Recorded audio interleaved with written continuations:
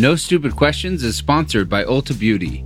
This AAPI Heritage Month, Ulta Beauty is celebrating the joy of belonging to a community composed of intricate connections, belonging to the heritage and birthright that is beauty.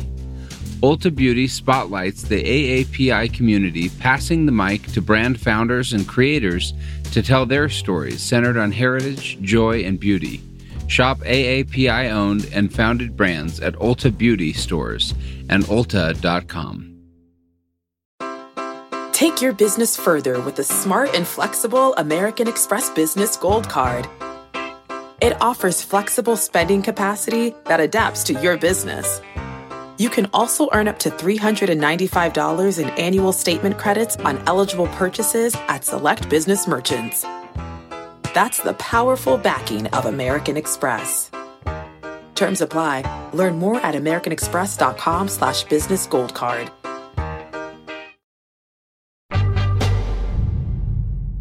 I could imagine you as like a fifth grade math teacher. What an amazing guest, Stephen.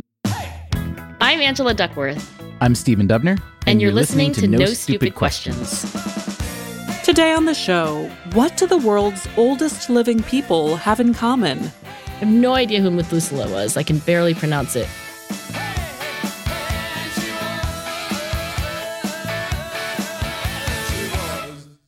Angela, I was recently reading about a research project called the Superagers Family Study. I'll be honest with you, the reason I clicked on this article from the Boston Globe was because I liked the name Superagers. I know. Good branding. It is good branding. Not just like old people or old people. You know, that's the technical term. I think it's called old age. I think there's a lot of words that are coming into the, I almost called it the gastroenterology space. I think it's called the gerontology space, although there is some correlation, I'm guessing. Gastroenterology and gerontology, I'm sure. Anyway, there is this research project by what looks to be the primary investigator in this realm. His name is Thomas Perls. He's a professor of medicine and geriatrics at Boston University. And this study is looking at people who live into their 90s and beyond. And what the study is trying to do, according to this Boston Globe piece, is to, quote, pinpoint the right genes that contribute to this longevity in the hopes of, quote, developing drugs that mimic those genes and allow more people to enjoy longer, healthier lives. So we can talk a lot about our eternal search for youth or longevity. But what I want to know from you today is how you feel personally about getting really old. And my question is really, if and when there is a study for a new drug to prolong life, will you be first online in that study? You know, I don't want to live forever. Good news, you won't. Hate to spoil the end. That wasn't on the multiple choice list. At least it's not right now. Some people think it's possible, by the way, which is very interesting. I don't even know that I want to live till I'm, what's the longest that anyone's lived? I think it's 126 years, something like that. I think the world's oldest recorded, and it starts to get tricky because there's a lot of fraud apparently in claims of old age. The oldest human whose age was documented was a French woman named Jeanne-Louise Calment, who lived to 122. She died 1997. So you've got a ways to go. We have time to sort this all out, in other words. But anyway, you were saying you don't want to live to be super old because why? I am saying that because I'm having this mental image of what it's like to be a diminished version of myself. I'm thinking mentally. I'm also thinking physically, like, not being able to do what I'm able to do now. Like walk over to a recording studio or make myself a cup of coffee. And I think there is something of a renewed fascination with the possibility of a fountain of youth, particularly among the elite and wealthy. I don't know if I think it's a bad thing for them, but I don't personally feel like I want to live past 100 necessarily. Oh, well, okay. If you're saying you don't know about past 100, you're already fairly ambitious about your longevity. That's true. Thing that I care about is what actually some of the people who study aging say is more like health expectancy, not life expectancy. So that makes perfect sense. And I empathize with you. I can see how it starts to feel like life extension porn, that it's this, wait a minute. You mean that you, individual human being, are going to upset the entirety of biology and history and civilization? That said, let me just push back gently. Number one, given the caveats that you just stated about, well, I don't want to be really old if I'm very diminished, noted, of course. I think most people would agree or empathize with that. On the other hand, a lot of this research is about living long and living well. The whole point is that it shouldn't necessarily be a kind of even trade-off. And so I think that's part of what we're looking at here is this commingling of the tech bro life expectancy porn movement with, hey, our science on the genetic level is getting better and better by the day. And wouldn't it be great to study very old people and then their offspring and compare them to other people, other families that don't live as long to see if we can A, identify the right genes and then see what we can do to maybe mimic those genes, whatever. And that's what I love about this super ageist family study. Like if we understand what those genes do, we can figure out how to feed our body the proteins that those genes synthesize. Exactly. So does that change perhaps a little bit your answer to the question? In other words, what would be the downside for you personally, Angela Lee Duckworth, of living to, let's say, 120 if you feel your cognitive and physical states were not significantly diminished? I would change my answer, Stephen. Then I think I probably wouldn't be thinking about some of the potential downsides to society to having a like semi-immortal Angela around. I'd selfishly be thinking like, yes, I'd love that. So one of my cousins, Richard Lee, is a professor at Harvard, and he is one of the scientists that's really like at the center of all this stuff. Wait a minute. I know the name Richard Lee. Richard Lee is your cousin? Richard Lee is my cousin. What are the odds? Lee is my maiden name. So wait, Richard Lee, I know this is a guy, I think, unless I may be totally wrong. You saw the New York Times article, I think, right? There was a big Times article recently. I don't know, but I do know about this company. I want to say it's called Elevian. Yes, that is his startup. So tell us about that and him. Okay, well, I will say I probably know enough to be dangerous. He's a cardiologist, MD, by training. And so this work is very specifically about blood vessels and the heart. So I don't think that this Elevian startup is in the category of what you were just describing, which is like, let's just identify the genes. Yeah. Because as he explained it to me, there's kind of like two general approaches to this work of extending the lifespan. One category would be what you described, like, hey, let's just try to figure out what the mechanism of aging in general is, and let's figure out if we can fix or interrupt those processes. There's another category, and that's what Richard falls into, which is like, let's understand the specific diseases that afflict the old and very old, like heart disease, like Alzheimer's, like Parkinson's, and then let's attack those specific diseases. And from what I've read, right now, they are addressing strokes, which is, one of the leading causes of death. And certainly afflicts the old and very old more than the young. But anyway, I was talking to Richard about his work and about this fascinating new field. And his work in particular focuses on this protein that stimulates the growth of new blood vessels in the brain and elsewhere. And the exciting possibility here is that if there is a chemical protein that can get an old body, an old brain, an old heart, an old circulatory system to act like a new one, then your mind does start going towards fantasies of the fountain of youth. So this research process that he and others are involved in is called parabiosis. And this is all with mice so far as I can tell. But then there are these other researchers. There's a guy at Stanford, neurology and neuroscience professor Tony Weiss-Coray, and his research team. They've done parabiosis, which is this process where the circulatory system, in this case of an old mouse and a young mouse, are connected. And they found that it not only counteracted, but reversed brain aging at the molecular, structural, functional, and cognitive levels. So totally swapping out old mouse for young mouse. Don't they like hook them up like to each other? It's like, did you ever get a husband and wife mani-pedi?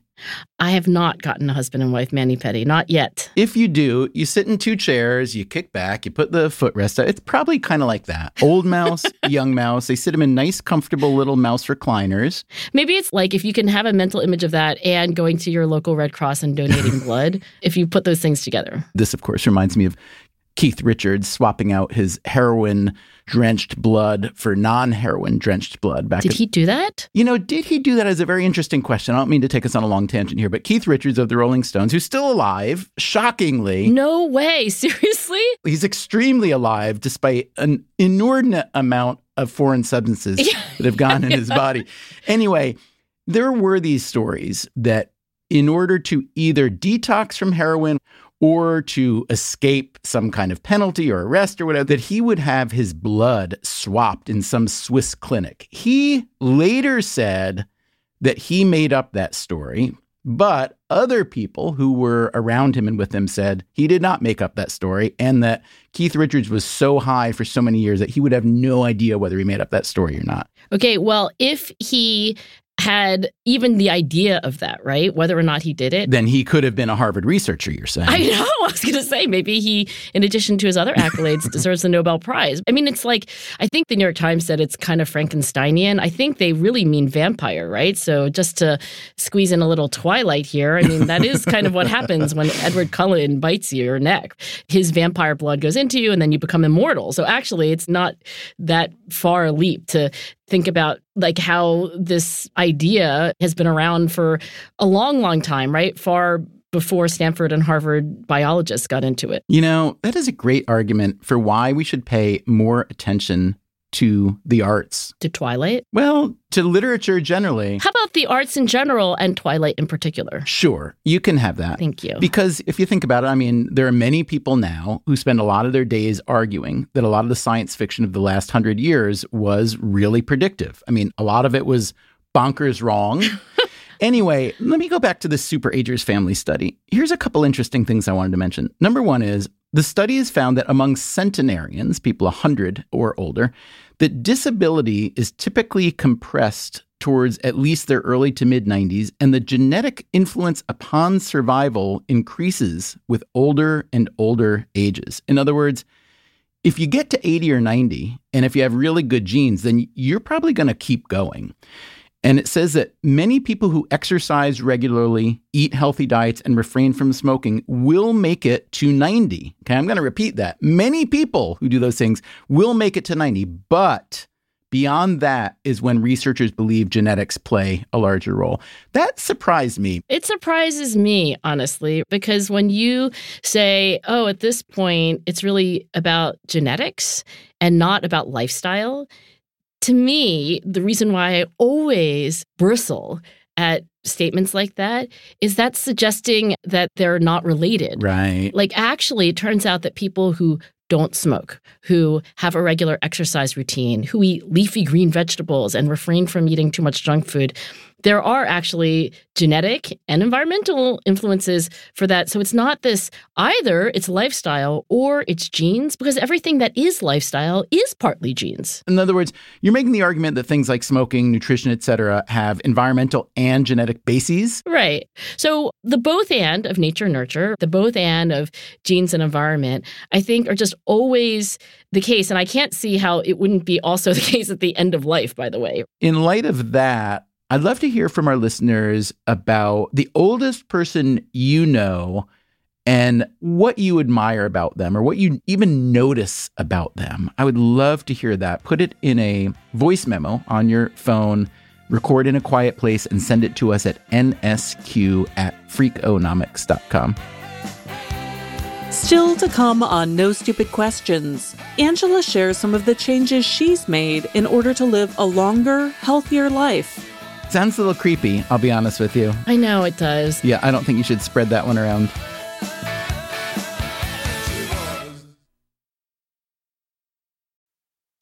No Stupid Questions is sponsored by Rosetta Stone. Traveling is so much more meaningful when you understand the language of the place you're visiting. Rosetta Stone, one of the most trusted language learning programs, has helped millions learn new languages and can help you too. With Rosetta Stone, you'll learn intuitively. You're trained to listen, speak, read, write, and think in your chosen language. You'll be prepared for real, authentic conversations. Plus, their True Accent feature gives you feedback on your pronunciation. And with the Rosetta Stone app, you can learn anytime, anywhere, with customizable lessons as short as 10 minutes. For a very limited time, our listeners can get Rosetta Stone's lifetime membership for 50% off. That's 50% off unlimited access to 25 language courses for the rest of your life. Redeem your 50% off at rosettastone.com/questions. That's rosettastone.com/questions. No Stupid Questions is sponsored by IXL Learning. Instead of costly private tutoring, IXL Learning can give your child the help they need at an affordable price. IXL is an online learning program for kids. It covers math, language arts, science, and social studies. It's designed to help them really understand and master topics in a fun way with positive feedback. And you get one site for all the kids in your home, pre-K to 12th grade. There's a reason why IXL is used in 95 of the top 100 school districts in the U.S. If your child is struggling, this is the smartest investment you can make. And a month of IXL costs less than an hour of tutoring. Make an impact on your child's learning. Get IXL now. And No Stupid Questions listeners can get an exclusive 20% off IXL membership when they sign up today at IXL.com/questions. Visit IXL.com/questions to get the most effective learning program out there at the best price. Ready for a new and exciting career challenge? At DHL Supply Chain, you're part of a team committed to creating innovative solutions for some of the biggest brands in the world. We're recognized as a best place to work, where people are valued, supported, and respected. DHL Supply Chain is hiring for a wide range of salaried operational and functional roles. Previous experience in logistics is welcome, but not required. All opportunities, no boundaries. DHL Supply Chain. Apply today at joindhl.com. Now, back to Stephen and Angela's conversation about superagers. Did you know that people over age 90 are the fastest growing segment of the population in the U.S. and much of the rest of the world? I did not know that, but that's probably relatively speaking, right? Because there's such a small number of them. Yeah, I think that's one of those kind of tricky, sneaky statistics. I used to visit Tim Beck, the pioneer of cognitive psychology, and I remember when he turned 100, and he was very proud. I mean, he did like to note that he was like really far out in the right tail of the distribution on age. As you've probably noticed, I have kind of a fondness of scientists who are in their 80s and 90s. Yeah, you love the old scientists. Well, they're like the greats, you know? It's like going to see Cicero or Methuselah. Methuselah, by the way, that always bothered me. You remember how old Methuselah was supposed to be? I have no idea who Methuselah was. I can barely pronounce it. From the Bible, he was supposed to be 969, at which point you say, I don't think they knew what a year was. Moses was supposed to be 120. And furthermore, according to the Bible, his eye was not dim nor his natural force abated. Sounds like cardiac arrest. He just keeled over at 120. I read the beginning of the Old Testament when I was in church on Christmas Eve because that's what I do when I am in church. I don't really get into the rituals, but like there's this great book here, so I'll read it.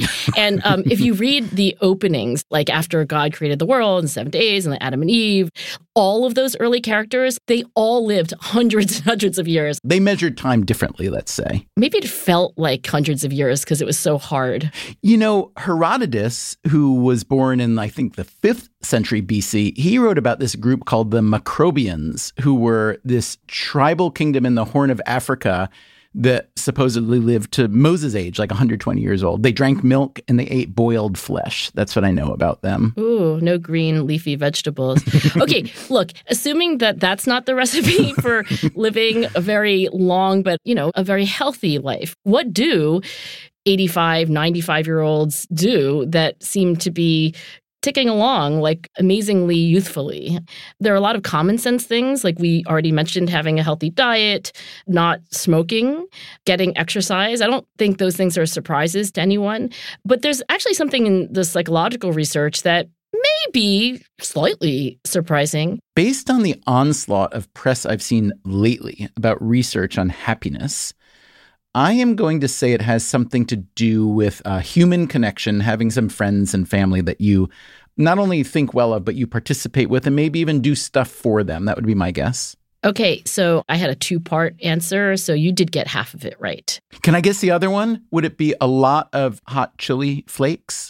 It would not be a lot of hot chili flakes, but what an amazing guess, Stephen. All of a sudden, I could imagine you as like a 5th grade math teacher. What an amazing guess, Stephen. That was the worst guess possible. And yeah, I'm going to call it amazing, damn it. Stephen, I'm so glad you're thinking so hard about that. But first, let me say what I had in mind. Okay, so number 2 is cognitive activity. And let me unpack that. Let's think about muscles. We know for sure that they're use it or lose it. And anybody who's ever had their arm in a cast will know that, like, wow, almost immediately you start to decondition. Last month, Jason had a cough and he couldn't exercise for like 10 days.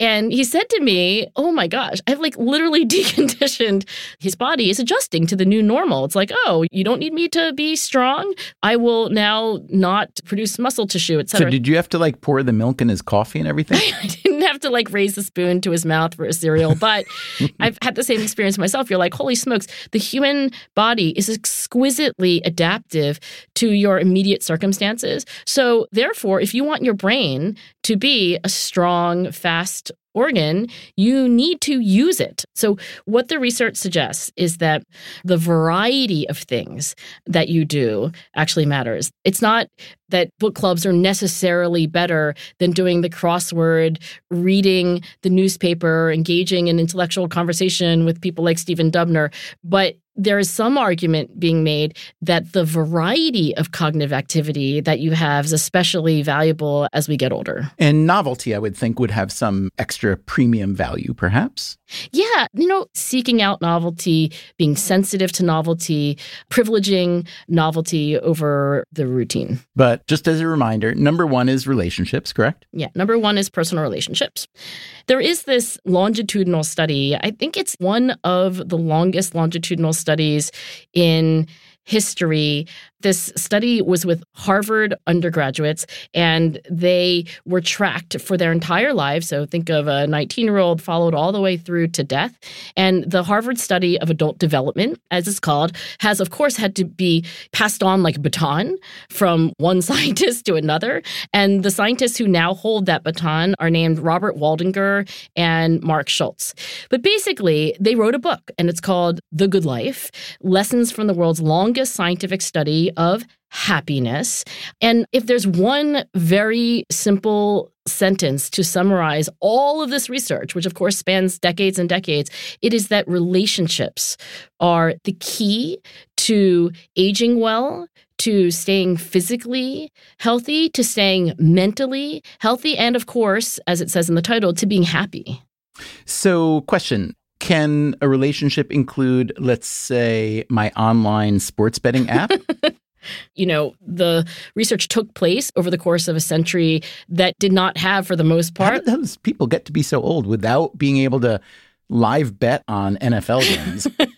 Well, you could argue that these sort of old-fashioned conclusions come from research done in an old-fashioned era. But I think there's good reason to believe that real relationships, where the interactions are happening in 3 dimensions, like it's not in the metaverse, I don't think we're ever going to come to a point and say, hey, did you know that it could be all mediated through technology? Like, it has to be, I think, in person. I mean, people evolved over millennia to live actually in very close quarters. It's a very, very recent development that we're alone so much. Yeah, but, we were dying from cholera and dysentery all along the way, too. So I'm not so sure. Do you think the opposite, though? Do you think that No. I don't think the opposite. I'm all for the idea that relationships can strengthen and extend our lives. But I think for the benefit, especially of someone who doesn't live where they can get together physically with people all the time, we should appreciate the ways in which virtual or digital connections can be made real, because I think that's a real benefit. Okay, let me give you one practical suggestion from my own personal life, which you can discard immediately if you choose. When I was in college in particular, I did not do what these researchers are suggesting you do, which is in your day, it should be a priority to spend some time interacting with people that you care about. I was just like a little machine. And why? I think that I wasn't intentionally neglecting my relationships, but at any given moment, I was prioritizing something else, and it was getting crowded out. It's like, oh, I have to go recycle this for that committee, and I've got to study for my organic chemistry exam, and I have to go for my run. Would you group all those under the umbrella of ambition? Yeah, I think I was letting achievement basically take up my entire field of view. So it wasn't that I didn't care about relationships, but, that's what it means to have values, that you have this rank ordering. And do you regret that to some degree or no? I do. And so now understanding this research, but also personally having regrets about how I spent some of my early adulthood, I have 2 routines that I think are useful. And I don't think there's any scientist who would argue at the basic fact that if you want to live a healthy life into your 80s and 90s, perhaps beyond, then try to put some of these things on autopilot. Whatever you think you should do, you should make a ritual and a habit out of. One is I have bundled my 3 times a week running with phone calls to 3 different girlfriends, none of which live near us. What are you laughing? What? I thought you were going to say you go running with friends. What you're saying is you want to be so efficient that you're going to call someone and talk to them while you're going, I was really thinking about how great it is to talk to you today. Okay, I don't run fast enough to lose my breath. That's one key to the system. But yes, Stephen, and by the way, I would run with these girlfriends in person. They just happen not to live in Philadelphia. But wait, you're saying you're using technology. Exactly. This is a concession to the Dubner point that technology can be good. I'm not saying it's better than being in person, but sure as heck better than nothing at all. And because of that, I have to say that those 3 girlfriends are my 3 closest girlfriends. I actually do the same thing. Really? I will do it when I'm driving. And I have this little trick, which is that when I have a long drive especially, I will look for visual cues, just take them in, and wait for them to remind me of a certain person in my life that I'm fond of. So for instance, the other day, I was driving from Manhattan up into Westchester, not a long drive. And if it's a drive I hadn't done 1,000 times, I would have wanted to pay more attention because the roads here can be a little challenging. This was also on a Sunday morning. There was almost no traffic.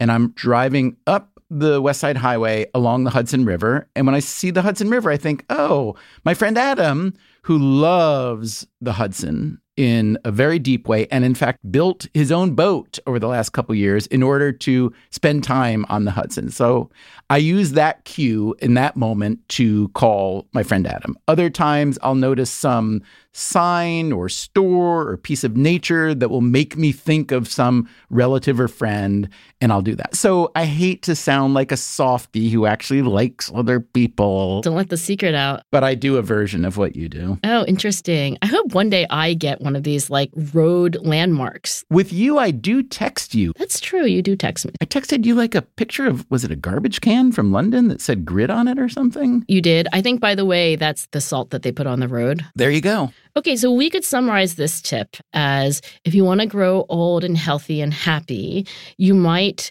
either, as a matter of coordinated routine, connect with friends and family, or as an opportunistic routine, like when I happen to drive by this or when I happen to see this sort of thing that we always joke about. But really 2 varieties of apple, let's say. Fuji and Honeycrisp. But anywho's, the other thing that I do and that I didn't do when I was younger, but am really happy that I do now, is I really try to see my close friends in person at least once a year. Most of these people have children, and I call it like laying eyes on their children. I don't even know if that's the proper expression. Sounds a little creepy, I'll be honest with you. I know it does. Yeah, I don't think you should spread that one around. Like lay eyes. Somehow it seems illegal. But look, I want to see my friends' kids once a year. You said that you regret to some degree how ambition in your youth kept you from crowded out relationships. Right.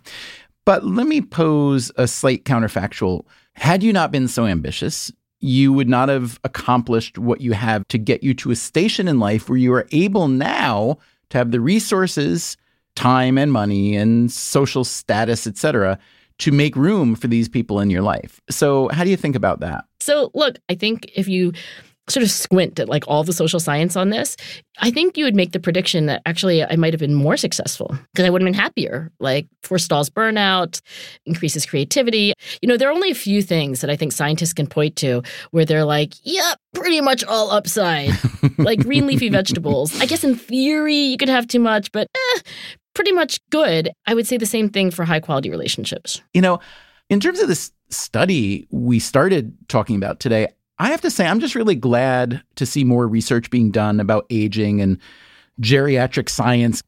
I would say this also, if the attraction of getting older is not as attractive to you as it might be to others, maybe you think about, I don't want to be diminished, I don't want to be infirm, I don't want to be reliant on other people, I don't want to outlive my friends and maybe even my family and so on. I will offer from the realm of economics one interesting incentive based on research that the economist Gary Becker did years and years and years ago, which found that people who have bought annuities, which are financial instruments that pay out a set amount for as long as you live, that they lived longer. And this was controlling for the fact that people who buy annuities tend to have higher income. Controlling for that fact, if you want to live longer, you should probably buy yourself a bunch of annuities. And if that doesn't work, I am reminded of one more story I've heard. I have no idea how true this is. The woman we mentioned earlier, the oldest human whose age was documented, Jeanne-Louise Calment, a French woman who lived to 122, apparently died in 1997. From what I've read, she had some rental agreement or maybe even a sales agreement where she was living in this house or apartment or something, and she made a deal that the owner or the landlord, whatever, someone would take control of it when she died. And she just kept living and kept living and kept living. And she was living in apparently a very nice place for a very low price. And ultimately, the landlord died. The power of incentives. I love it. And honestly, there is some reasonably rigorous research suggesting that people can live to see certain things, like, stretch out their life to see a wedding, for example, or the birth of a child. However, this interesting finding that people who buy long-term or I guess lifelong annuities live a little longer, there's always going to be the possibility, no matter what you statistically control for, that there's an unmeasured confound. There's something about the sort of person who buys that kind of investment product that is also correlated with like their lifestyle and other choices. Fair enough. Although they would argue that they controlled as much as they could control for those type of factors. But you're right. You can't control for everything. I will say this. If you don't believe in annuities, can I interest you in species conversion? If you become a Seychelles giant tortoise, for instance, a Seychelles giant tortoise named Jonathan is apparently, as of this recording, the oldest living land animal. Wait, now I want to guess. Is it like, how old is this tortoise? It's the longest living land animal that we know about that's been recorded that I may be recalling wrong. Let's put all those caveats on it. All right. But I'm still going to be impressed. I was going to say like 185. Oh my. Did you really guess that? Yes, I really guessed that. Unbelievable. 190. Wait, really? I think you might be Jonathan's secret sister.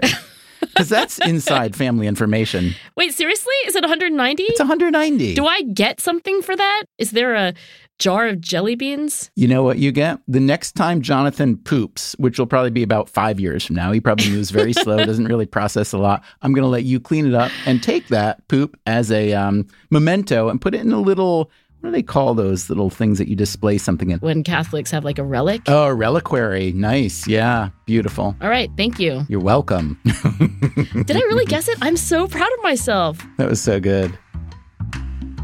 No Stupid Questions is produced by me, Rebecca Lee Douglas. And now here's a fact check of today's conversation. When discussing the Superagers family study, Stephen describes Thomas Perls as, quote, the primary investigator in this realm. Perls does work on the project, and he's the founder and director of the New England Centenarian Study. But the lead investigator on the Superagers study is Sophia Millman, an associate professor at the Albert Einstein College of Medicine. Then, Angela references the 85-year-old longitudinal study of adult development at Harvard Medical School and says that it focused on the outcome of the lives of Harvard students. She's right that the initial study included 268 Harvard undergraduates, but it also followed, quote, 456 severely disadvantaged boys from Boston's poorest neighborhoods. Finally, Stephen tells the story of the world's oldest person ever verified, Frances Jean-Louise Calment.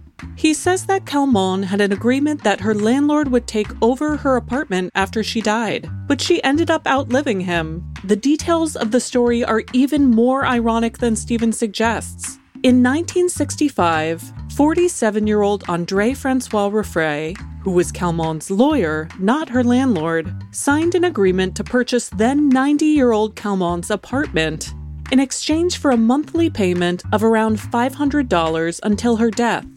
Ruffray died in 1995, 2 years before Calment, having paid her nearly $200,000 for an apartment he never had the chance to live in.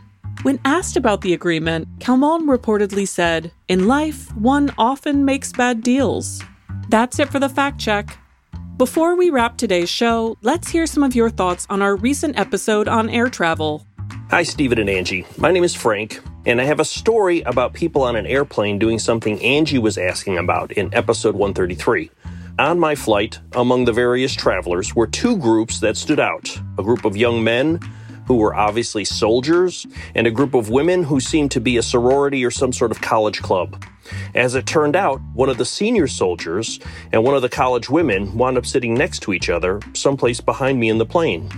The flight proceeded as planned, and about 6 or 7 hours in, just before the last meal service, I noticed that the young woman who had been sitting next to the soldier entered the lav, which I could see from my seat. Then about 90 seconds later, the soldier who was sitting next to her also entered the lav.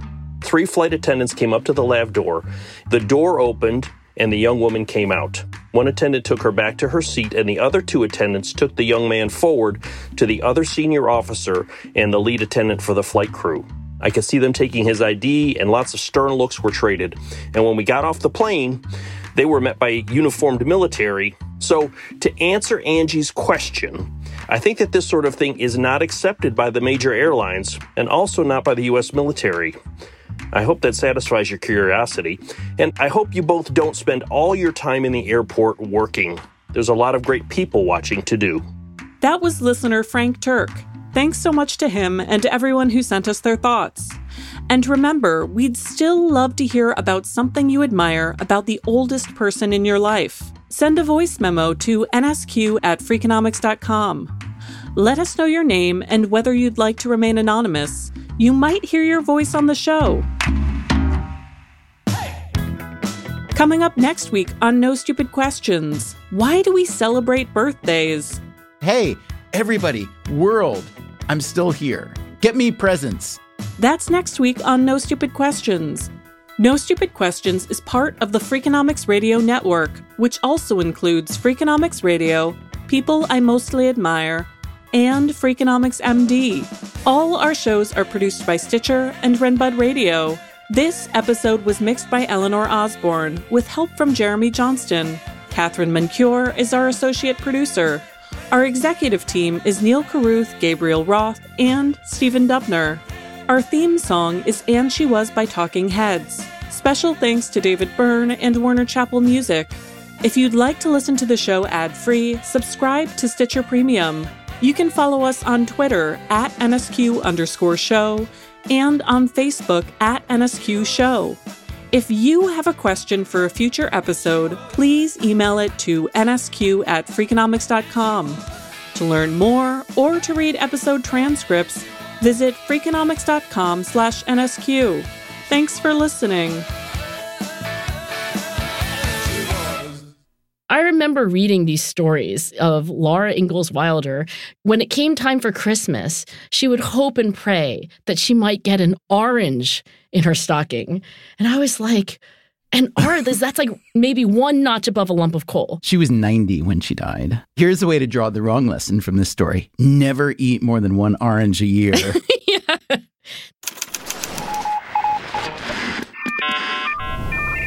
The Freakonomics Radio Network, the hidden side of everything. Stitcher. Whether you're shopping for grads, getting an early gift for dad, or just looking for a little something new or used for your shelf, you'll find it at HPB. And you'll get almost everything for an extra 20% off during the big sale at Half Price Books this Memorial Day weekend. Saturday, May 25th through Monday, May 27th. Save big in-store at your local Half Price Books and at hpb.com. Offer cannot be combined with other coupons. Exclusions apply. To learn more, visit hpb.com. Dive into the start of summer at Whole Foods Market. Check out their Summer Splash event with sales on fresh organic produce, organic strawberries, and a fan-favorite sale on Ben & Jerry's and Talenti. Explore deals on grill-friendly meats like organic air-chilled chicken breast, beef and chicken kebabs, all with no antibiotics ever from our meat department. Plus, grab easy sides from prepared foods and cool off with refreshing drinks. Kick off your summer and shop in store or online at Whole Foods Market today. 1, 2, 3, 4. Those are numbers. But you already knew that. If you want to know what number you're going to pay each month for your car, use Kelley Blue Book My Wallet on AutoTrader. They're really good at numbers. AutoTrader.